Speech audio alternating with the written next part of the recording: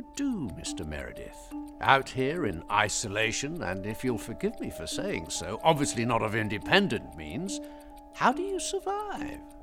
I help out in the fruit and grape season. Do a little driving for a local farmer. That's odd. I bumped into a peasant type on my way here, and he seemed to think that you were some kind of artist. Painter. Oh, I dabble. More of a Sunday painter for my own amusement. Apart from that little hotel on the hill, there appears to be nothing and no one for miles. You must like your own company. Or do you have a companion? There's a woman. Yes, my peasant type told me that too. And conveniently, she appears to be out at the moment. Does she know that your name isn't really Meredith? She knows nothing.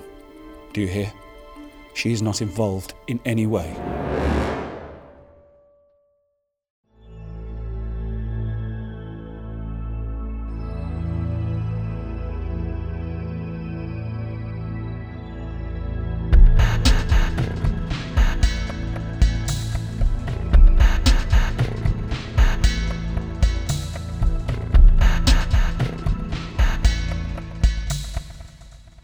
Welcome to Movie Heaven, Movie Hell with me, Simon Aiken, and I'm Keith Isles, and we're both independent filmmakers who enjoy discussing movies and related topics. And for this bonus episode, we're recording this at the Gordon Craig Theatre in Stevenage, where we are with the cast and crew of Strictly Murder, a play directed by Samuel Clemens from a script by his father, Brian Clemens. So, welcome, guys. Thank you. Let's just introduce who we've got here. I'll let you guys do that. Hi, my name's Gary Turner, and I'm in the play, and I play the part of Peter. I'm Laura Lemon, and I play Susie. Hello, I'm Andrew Fettis. I play Joseph. I'm Samuel Clemens, and I am the director. I'm Corinne Wicks, and I play Miriam. I'm Brian Capron, and I play Ross.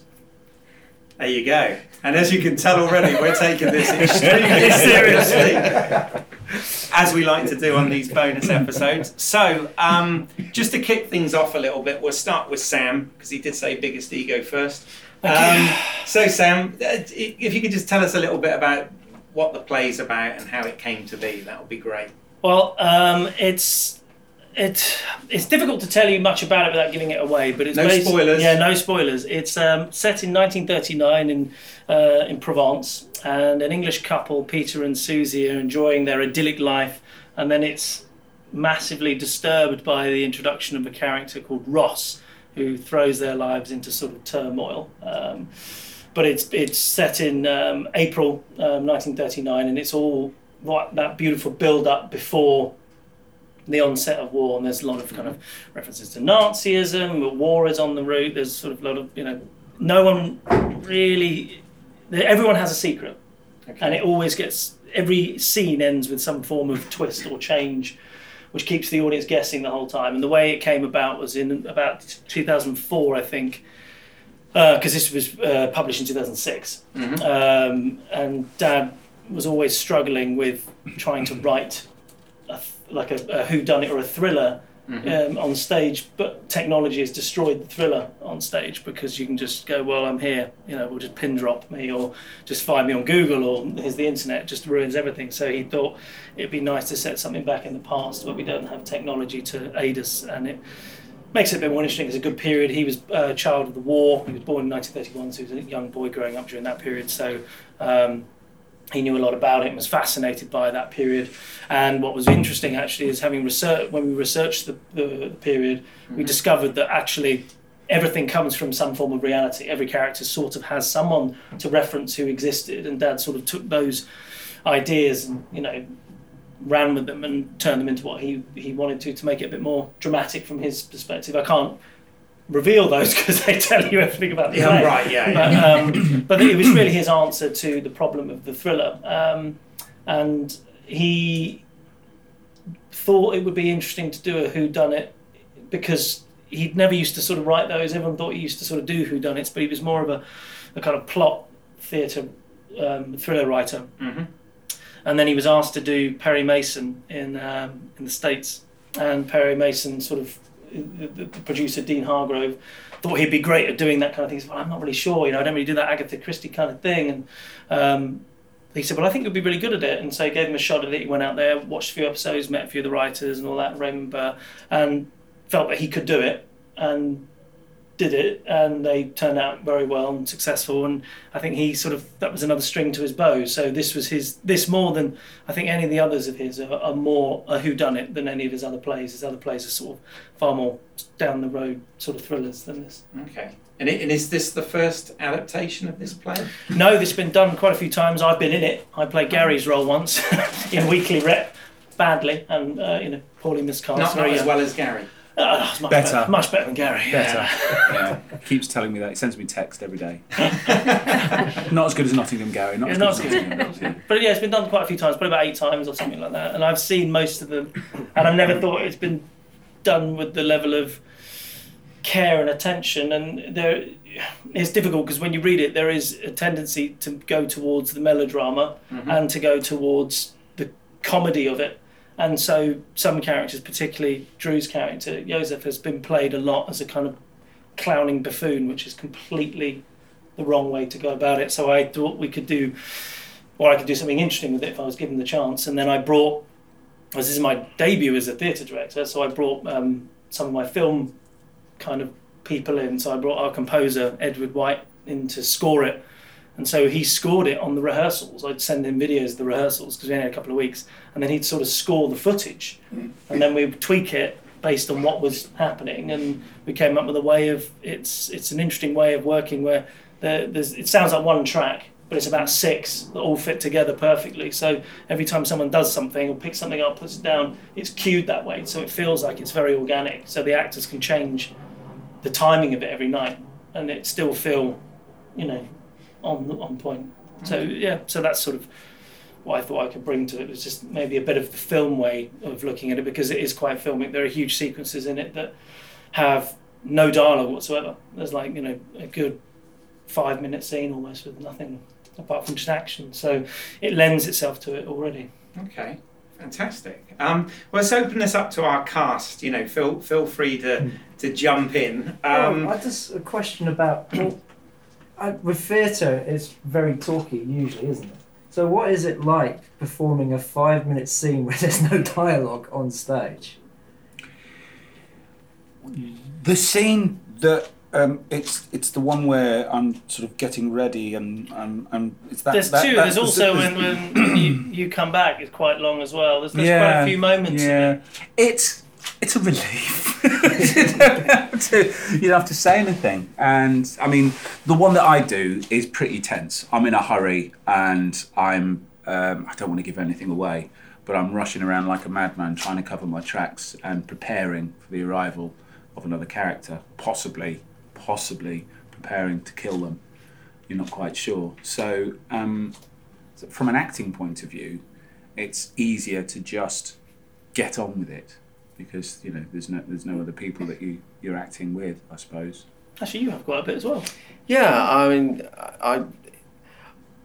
I'm interested in how the audience actually at moments, at times you can hear a pin drop because they've got to watch the character and you've got nothing else apart from and we set up quite a few red herrings with what we're doing, but also sometimes it explains the characters.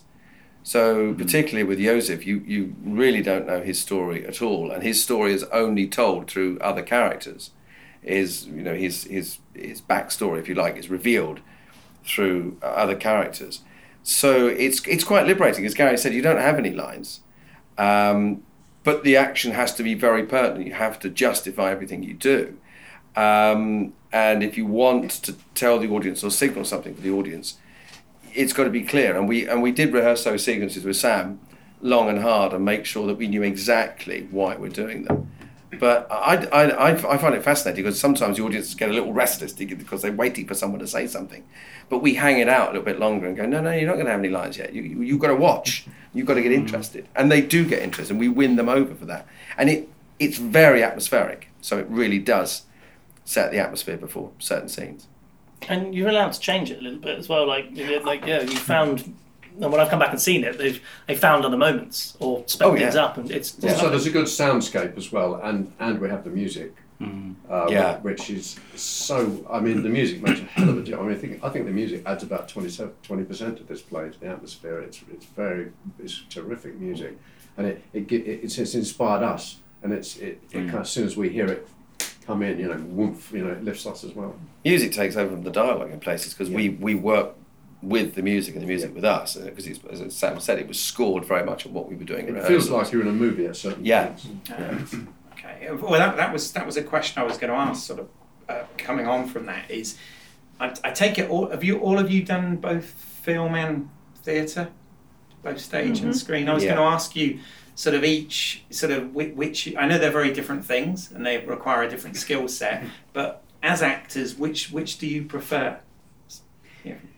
I've said it before, I think I prefer doing screen work, purely, I think, because I've done more of it. I suffer a lot with nerves, stage fright and things, so don't tend to get quite so much of that when you're doing filming, partly because you can go again. But the more I do of theatre, I'm growing to love it. Right. You get the instant buzz. You get the instant buzz. You get the not that the part I'm playing in this doesn't get much of an instant buzz. She's not particularly a funny character, but she's hilarious. The way I play it is hilarious. With the way you play. Yes. You can feel the audience. But I think on balance, yes, I'd still say screen is my favourite. I think. Okay. So far. I think because I've done more I'm the opposite of Corin, really. I've done a lot more stage work than screen. I love screen because for me it's a little bit new, and I'm still learning. So I enjoy that. I enjoy learning the process of screen work and TV stuff. But we did a 48-hour sci-fi film chat. Yes, we did. Yeah. That was great. That was good fun. Yeah. Right. But yeah, I suppose I'm very at home on stage. I do love listening to the audience, and particularly I've done a lot of comedy before, doing something serious like this. So that's you're almost working with a partner in the auditorium, if you like. So I get a big buzz off of working on stage. Cool. What about you? I think I prefer. It's really hard to say prefer or not. I think I find theatre slightly easier because of the amount of rehearsals you get, and that you get to run. You just get to run it for 2 hours, 2.5 hours. Or I find film a little bit more difficult because you are filming out of sequence. You're filming. You're sort of stop starting, and I find it harder to work that way, I suppose. I prefer to just be like sort of absorbed in it. Yeah, I think that's probably Yeah. Gary? I always say when I'm doing telly or film that I prefer to do theatre, and when I'm doing theatre I prefer to do telly or film. I like them both. They both present quite different challenges. What I love about the theatre is that the bloodline goes right back through the history of what it's all about. You're telling a story in front of an audience, and I find that incredibly exciting. And there's no escape. You're there, and it's a three-way thing between you, the other actors, and the audience. And every show is different, and every show, is kind of original in its own way, and that is really exciting. That's you can never get bored with that. But at the same time, like, for instance, the luxury you get with TV and especially film is that you can work up to a point in a particular scene. You can be spending, we've got a day to get these 3 pages down or whatever. So as an actor, you can change it, and then you can stop, and the director will go, no, try it this way, and you can kind of really create something specific and maybe go places that you wouldn't go in front of an audience, because you're in the middle of a slightly different process. I don't know if I'm talking myself into a corner. No, at all. Corner, really. So, I suppose, yeah, and usually the money's better in TV. That helps, doesn't it? So I also Right? miss. I agree a lot with what Gary says. They've each got their own challenges, obviously, and also within the terms of film or television, multi-camera is completely different to single camera. Because multi-camera on sitcoms and soaps, everything's shot very, very quickly. So you're doing, in the case of something like Coronation Street, you're doing a whole episode in a day. And because it's multi-camera, all the shots are written down first. The director has to give the cameraman all the shots, so you're playing it to the director. So there's no room for change really, at all. You just have to fit in and do your best with what you've got. So that's a certain kind of pressure, which is does give you a buzz. And as soon as you've done a scene, and you go to the next one, as soon as you hear clear, which is what you're praying for, that you just eject that scene from your head, and if they ask you to go back, it's very difficult to get it back again because you're going on to the next one. Yeah. In film, that's a completely different thing, or any single camera situation, where you have to learn a certain stillness and use your face and your eyes in a kind of different way. And you still have to be very natural and real, and find your way with that camera. And I always say, make that camera your friend. And I love cameras, and I feel very at home with them when I walk into a studio, because I've been doing it since 1973. So and then with theatre, there are lots of different things there. Again, the biggest challenge with theatre is to try and keep it natural, and yet you have to project this character to hundreds of people. And I think that's the biggest problem for us, really, is to not act, and try and make the character truthful and believable at the same time, and in the way you relate to other characters. And the best chance you've got of doing that is by having a very good detailed rehearsal period, which, not that we had a great long time with this, but we had quite a detailed time where we could learn an awful lot and bring a lot of detail and historical content onto the stage that we wouldn't have been able to do.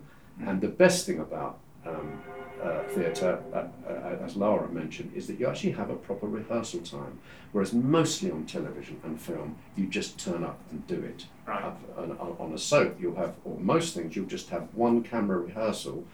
If you're doing film and you have the luxury, most film is done about just 2 or 3 minutes edited a day, so you have all day to do a scene. And you earn your money when that camera comes round to you. So it's done, it's done its 3 shot, it's done its 2 shot or whatever, and then it's coming round to singles. Bang, bang, bang. And as it comes to you, everyone else has done brilliant. And if you're last, that's the money shot. You've got to keep it really good there and keep your nerve. Yeah. And then you see someone do something really good and naturally, oh my God, I've got to be as good as that. So they all have their challenges, but I love it all. And it's an absolute privilege to do any of it. Yeah. Sorry, Laura, you're going to add something, weren't you? Just then. I can't remember what I was going to say now. Okay. Yeah, it was gone. I didn't want to leave you out. Sorry. Oh, that's cool. And then Sam, I've got to ask you then. You've acted, you've directed, and now you've not only directed film but theatre. Yeah. So for you, again, have you got a greater love, or are you split? It's hard. I feel less pressure being a director than I do being an actor. Right. Certainly. Because I know what has gone into making it. I know the problems, I know the budget, I know the constraints, I know all the issues, and I would defy most other people to do a better job than what I've done within the time constraints. This is how I feel when I'm making something film-wise, or even in this show. So I don't feel that same worry that I do as an actor. Like Brian said, when the camera comes around, you're like, shit. Oh God. And you just feel like, God, am I going to be really bad? Like there is a pressure. Like I know, actually, Corinne, you said you kind of relax. I kind of do the opposite on camera. I just freak out because I know that it just captures thought. And if I'm not thinking anything, or it's vacuous, it's just going to go, well, you're rubbish, So, mind you, it's like what Bob Hoskins said, didn't he, about that last shot in not the last shot, the Long Good Friday, when he's in the back of the cab, and our hearts in his head. Yeah, he reckons he was thinking about what he was having for dinner. I don't know whether that's true. I mean, he said that, but I don't know whether that's true or not. No way. Yeah. I did when I was studying film, we did a class on that scene. Ah, right.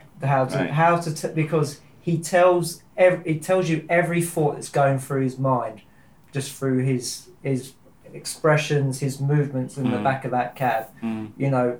And at the end, you know, he's accepted it. There's nothing he can do, you know. Very good director on that film. Yeah. I've worked with that director. I did a play for the day years ago.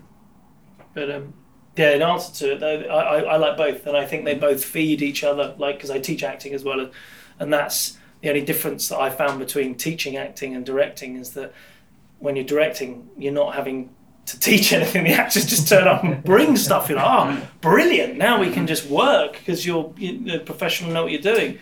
But I think they feed each other. I honestly, by teaching acting, I feel like I've got better as an actor and as a director by watching mistakes and watching what doesn't work and what does work, and continually being inspired by, you know, new young people doing stuff that's amazing, and you're like, God, I wish I was like that. You know, there is that thing, but I think having youth around you is important for it to keep that you know, excitement going. But I like both, and people have tried to pigeonhole me into one for a long time. Like, why don't you just stop acting and be a director, or why don't you just stop directing and just be an actor? And I feel like, I've heard the same. It's horrible, isn't it? I'm just like, no. I'm like, you know, and I really have had to battle people saying that, and I just go, no, I want to do both, and I think I can do both, so why not? I mean, I do more. I mean, we have to write and produce. Do everything. You know, that's the problem now, is that you have to do everything. You have to know how to do everything to be given the opportunity to do something. If that makes sense. No, it does. One of the things I would say about the difference between in a theatre, this is a touring production, and very often a touring production, you get the phone call, do you want to do the part, you turn up. There's not very often there's not a lot of direction, so it's left up to the actors, and you kind of basically learn the lines, learn the moves, and get on with it and make the best of it you can. It was a completely different process with this, because Sam has worked in that touring environment. He brought his drama centre experience, which is a very detailed way of working. So by the time we turned up, you know, he'd asked us to be off book. He'd given us projects to do about the world that we were in, and we started off with Meisner exercises. In commercial theatre world, that's unheard of. It's completely unheard of. You know, it's up to us.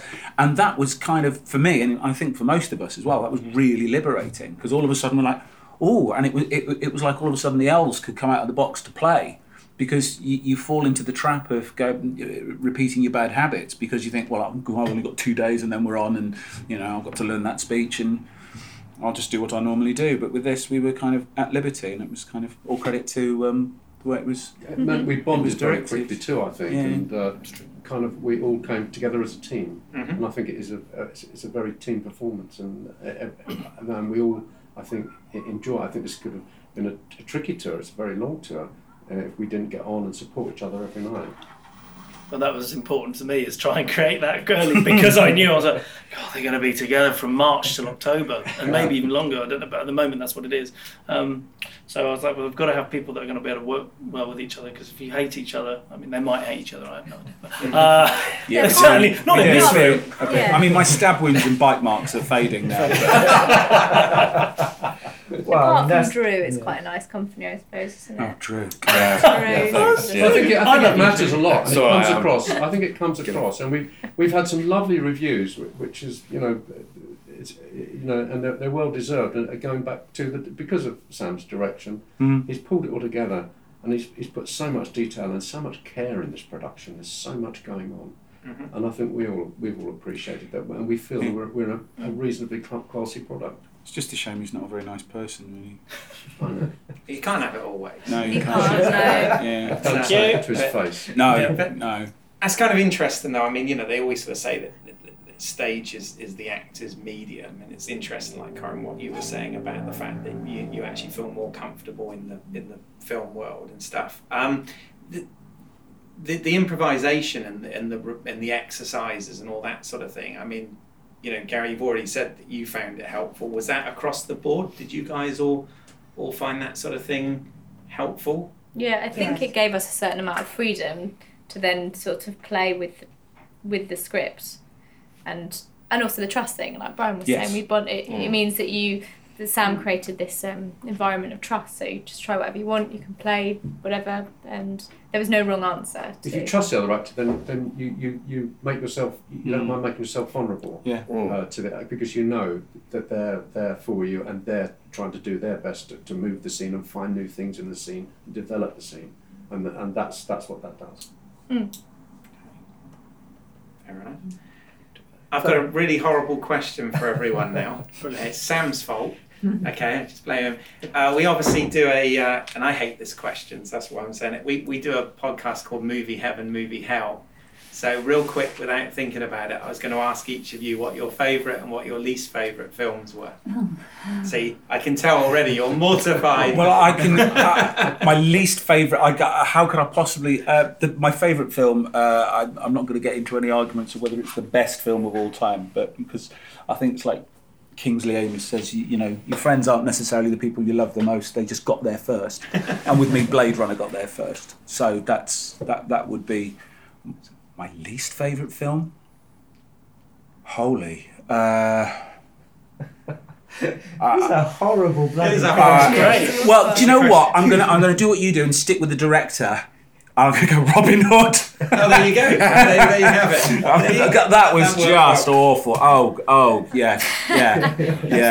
What, Prince of Thieves? No, the Ridley Scott. Oh, Ridley Scott. Russell Crowe. He went from Welsh to Scouse to Northern in one sentence. But the poor bastard was surrounded by someone from Ireland, from Newcastle and Yorkshire, and he's trying to do something in the middle. It's so funny. Yeah. I'm gonna. While everybody else, I'm gonna think about my least favourite film of all time. Okay. So my favourite film of the last couple of years would be Wild Tales. Oh, that was great. Oh yeah. I would recommend it to anyone. It's such a fun film. It's one of those films. If you don't love the first segment, you're not gonna love. You'll hate the rest of it. Yeah. I remember watching that film and thinking, oh, this director has made 5 of the best short films ever made in one movie. Yeah. It's like, well, we might as well just give up now. And then my least favourite is probably something like Dirty Dancing. Ah, fair enough. I want to sing this song. That's my favourite. No, I wasn't going to. Certainly is not Dirty Dancing. I'm Gary. I'm struggling to think of my least favourite. My favourite film would be City Lights. Chaplin. City Lights, definitely. Least favourite is. There's a few Jim Carrey films that are floating around there for me. Not The Truman Show. Truman Show I adore, but there's a couple of Jim Carrey. Liar probably is the one that I would shoot myself in the face before seeing. I love Jim Carrey. I told you it's a bit of a crap question. Yeah. Corinne? Oh golly. Favourite, there's so many, but I'm going to go with, I don't know, probably just for sheer silliness, it would be a Steve Martin. So The Jerk or Dead Men Don't Wear Plaid. Nice, good choice. Least favourite, just because I saw it the other day and I was so disappointed with it. Wonder Woman. Yes. Don't get me on to it. Yeah, that is up there. Such a disappointment. That is up there. It's a man's film and it should be a woman's film. Yeah. Brian? Well, I'm struggling with the worst one. I both of them really, but what comes to mind is. Were you in your favourite one? Well, I worked with Gwyneth Paltrow in Emma. One of my favourite. I mean, I can't think of any, but one of my favourites that comes to mind is Festen, which I absolutely adore that film because it's like a little bomb that's been rolled down a hill. And it goes in the middle. I just adore that film. One of my favourite Western films, if we talk about Western films, is Once Upon a Time in the West. And I can watch it over and over again. And my son and I I just love that film. The opening part it's got one of the best shots in cinema history. The one where she enters the town. Oh yes, yeah. And just about you guys talking about music, Ennio Morricone actually had written and scored that piece. So when she was walking through and they did the crane shot, the music was playing on set. Really? Wow. He'd written all the characters' themes beforehand, so every character had their theme. But he post-syncs all the dialogue. Yes. But it still kind of works. Amazing, those shots when they're waiting for the train to come in, and all the faces and the flies and this and that. It's just I just absolutely adore that film. Bad films, I'm sure. There's so many, right? Yeah. But it's a hard question. Yeah, none come to mind. Film I hate the most, Pretty Woman. Yeah. That's Sam's favourite. Is it? that film alone. I think apparently the numbers of prostitutes in Hollywood doubled after that film came out because they all thought they were going to find a millionaire. I know Richard Gere. Mm. Okay. Well, one of the most disappointing films, actually, I don't know why I come to it, is a film that Tony Hancock made. He made one film. Oh, I like that. The sculpture one. No, I don't know. What was it called? The Rebel something. The Rebel. The Rebel. The Rebel. Wasn't that when he made the sculpture? Yeah. Yeah. Was it? I like that film. I don't know. I expected so much from it. I mean, this is going back a long way now, but he made another one, The Punch and Judy Man, which was beautiful. Yes, that was a lovely film. That was better because that was better. That was yeah. better, yes. But that was when he was feeling a little bit sorry for himself, and the melancholy in that film was gorgeous. Yeah, I do remember one quite. The only funny scene in Rebel just can't remind us, which is so stupid. But you see him set up as a city man going to the city as a commuter, and everyone's standing on the other side of the station except for him. Why is he standing there? And as the trains come in, the one going the other way comes in first, then the one comes in going to London, then he just walks in through one and through the other. It's the days where you could do that. Yeah. But, anyway, I'm sorry, just chuck that 2 pennies in. Any other questions for Simon? Well, I have one for you, Sam. So, being the film director, you're total control over the performances and stuff. So when the play is going on, what do you do as a director? Sweat. No. I think. Well, I tried to because what I tried to do is, having done a lot of this type of touring work before as an actor, I got so frustrated with not being able to approach it the way I wanted to for years. So I wanted to try and do it this way, and I think the way of doing that is by making the space safe so the actors feel comfortable to try things. And also, what most directors who don't act don't really understand really until you're doing it is that the play that you start with is not the same play later on. Mm-hmm. It's completely different. It builds and gathers more detail, more momentum, and you understand every thought process, and you discover new thought process and new reasons. So I kind of wanted to allow them the freedom to feel that they could change it. They could, if there was a bit of blocking that they didn't like, that didn't work, nothing is sort of sacred, that they should be able to move and change. Mm-hmm. So when I watch it, I'm quite excited to see the tiny nuances of changes that happen. So it doesn't worry me so much, but because I know that I was doing that as an actor. I mean, I've worked with so many actors that you start and they are exactly the same on the first day of rehearsal as they are 9 months later. The same delivery. It doesn't matter how you do it to them, they don't do anything different. And there's nothing more boring in the world than, because they're not listening. Mm-hmm. And that's trying to create a space to listen to each other and then just react. And when you do that, it becomes quite easy. Acting is quite easy when you are you've done the work, you throw it away, and you work with the person in front of you. I think also, when because there is trust, and because of the way the rehearsals were set up, you'll watch a show, and then you'll come to the dressing room afterwards, and he'll go, oh, this was good. Not so sure about that. Why did you do that? And and because we're all kind of open to that, that's kind of really helpful from an actor's point of view. And that's something.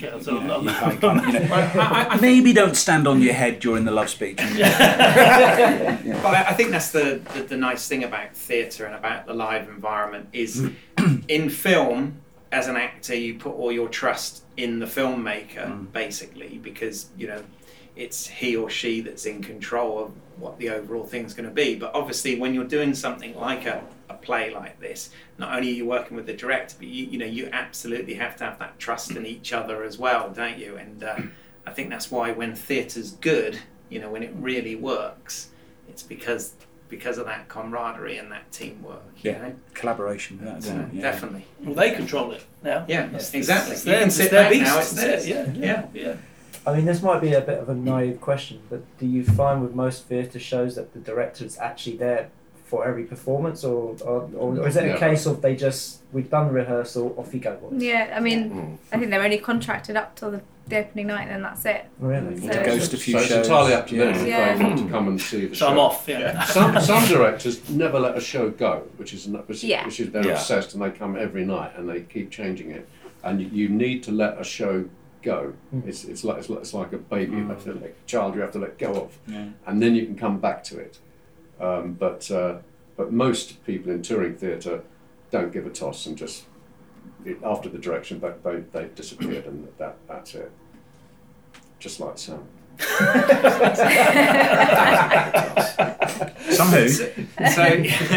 So for our listeners then, if you could just let us know what are the tour dates and venues, and where, and more importantly, where can they purchase tickets for this wonderful? Where indeed? Where indeed can they purchase tickets? At the venues. Called the internet. Yes, yeah. I mean, the website, the company's called Talking Scarlet, and the website's talking-scarlet.co.uk, and that has all the tour lists there. But I'll give you a few of them here. That's best just to go online for the individual theatres, because then you can see the seats, and you can you can book that direct online. Yeah. I mean, the next, obviously, we're here at the Gordon Craig till Wednesday. They're in Colchester at the end of the week, Thursday to Saturday. Harrogate. You want to give dates because this will probably go out next week. Oh, next week. Oh, God.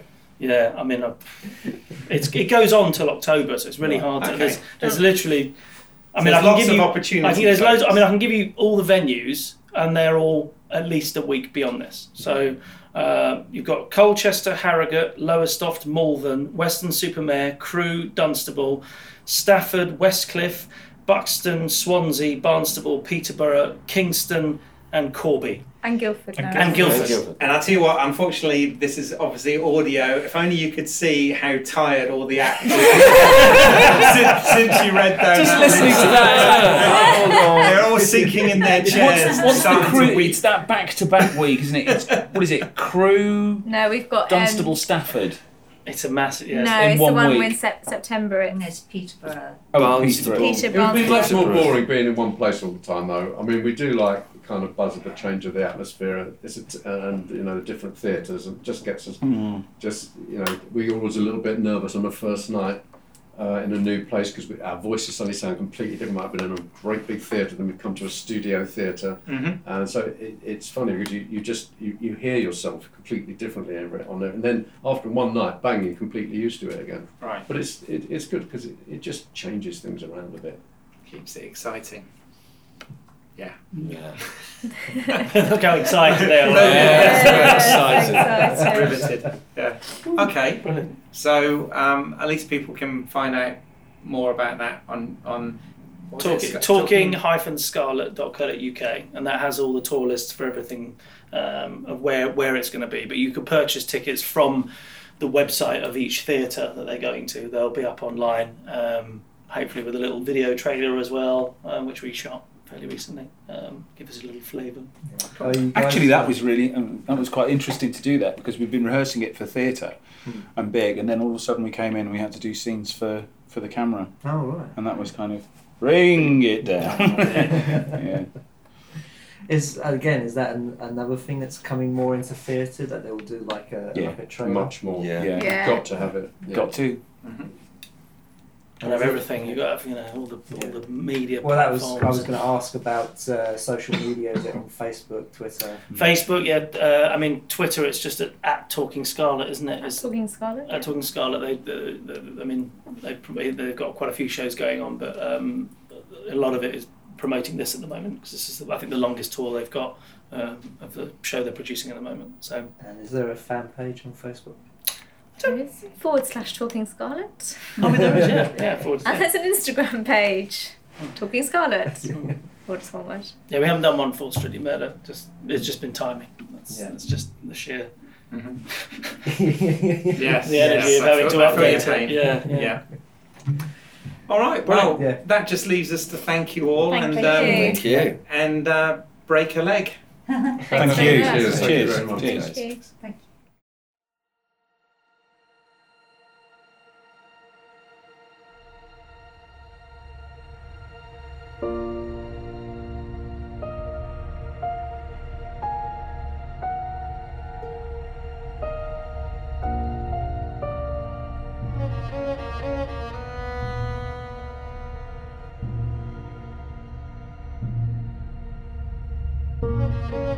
you.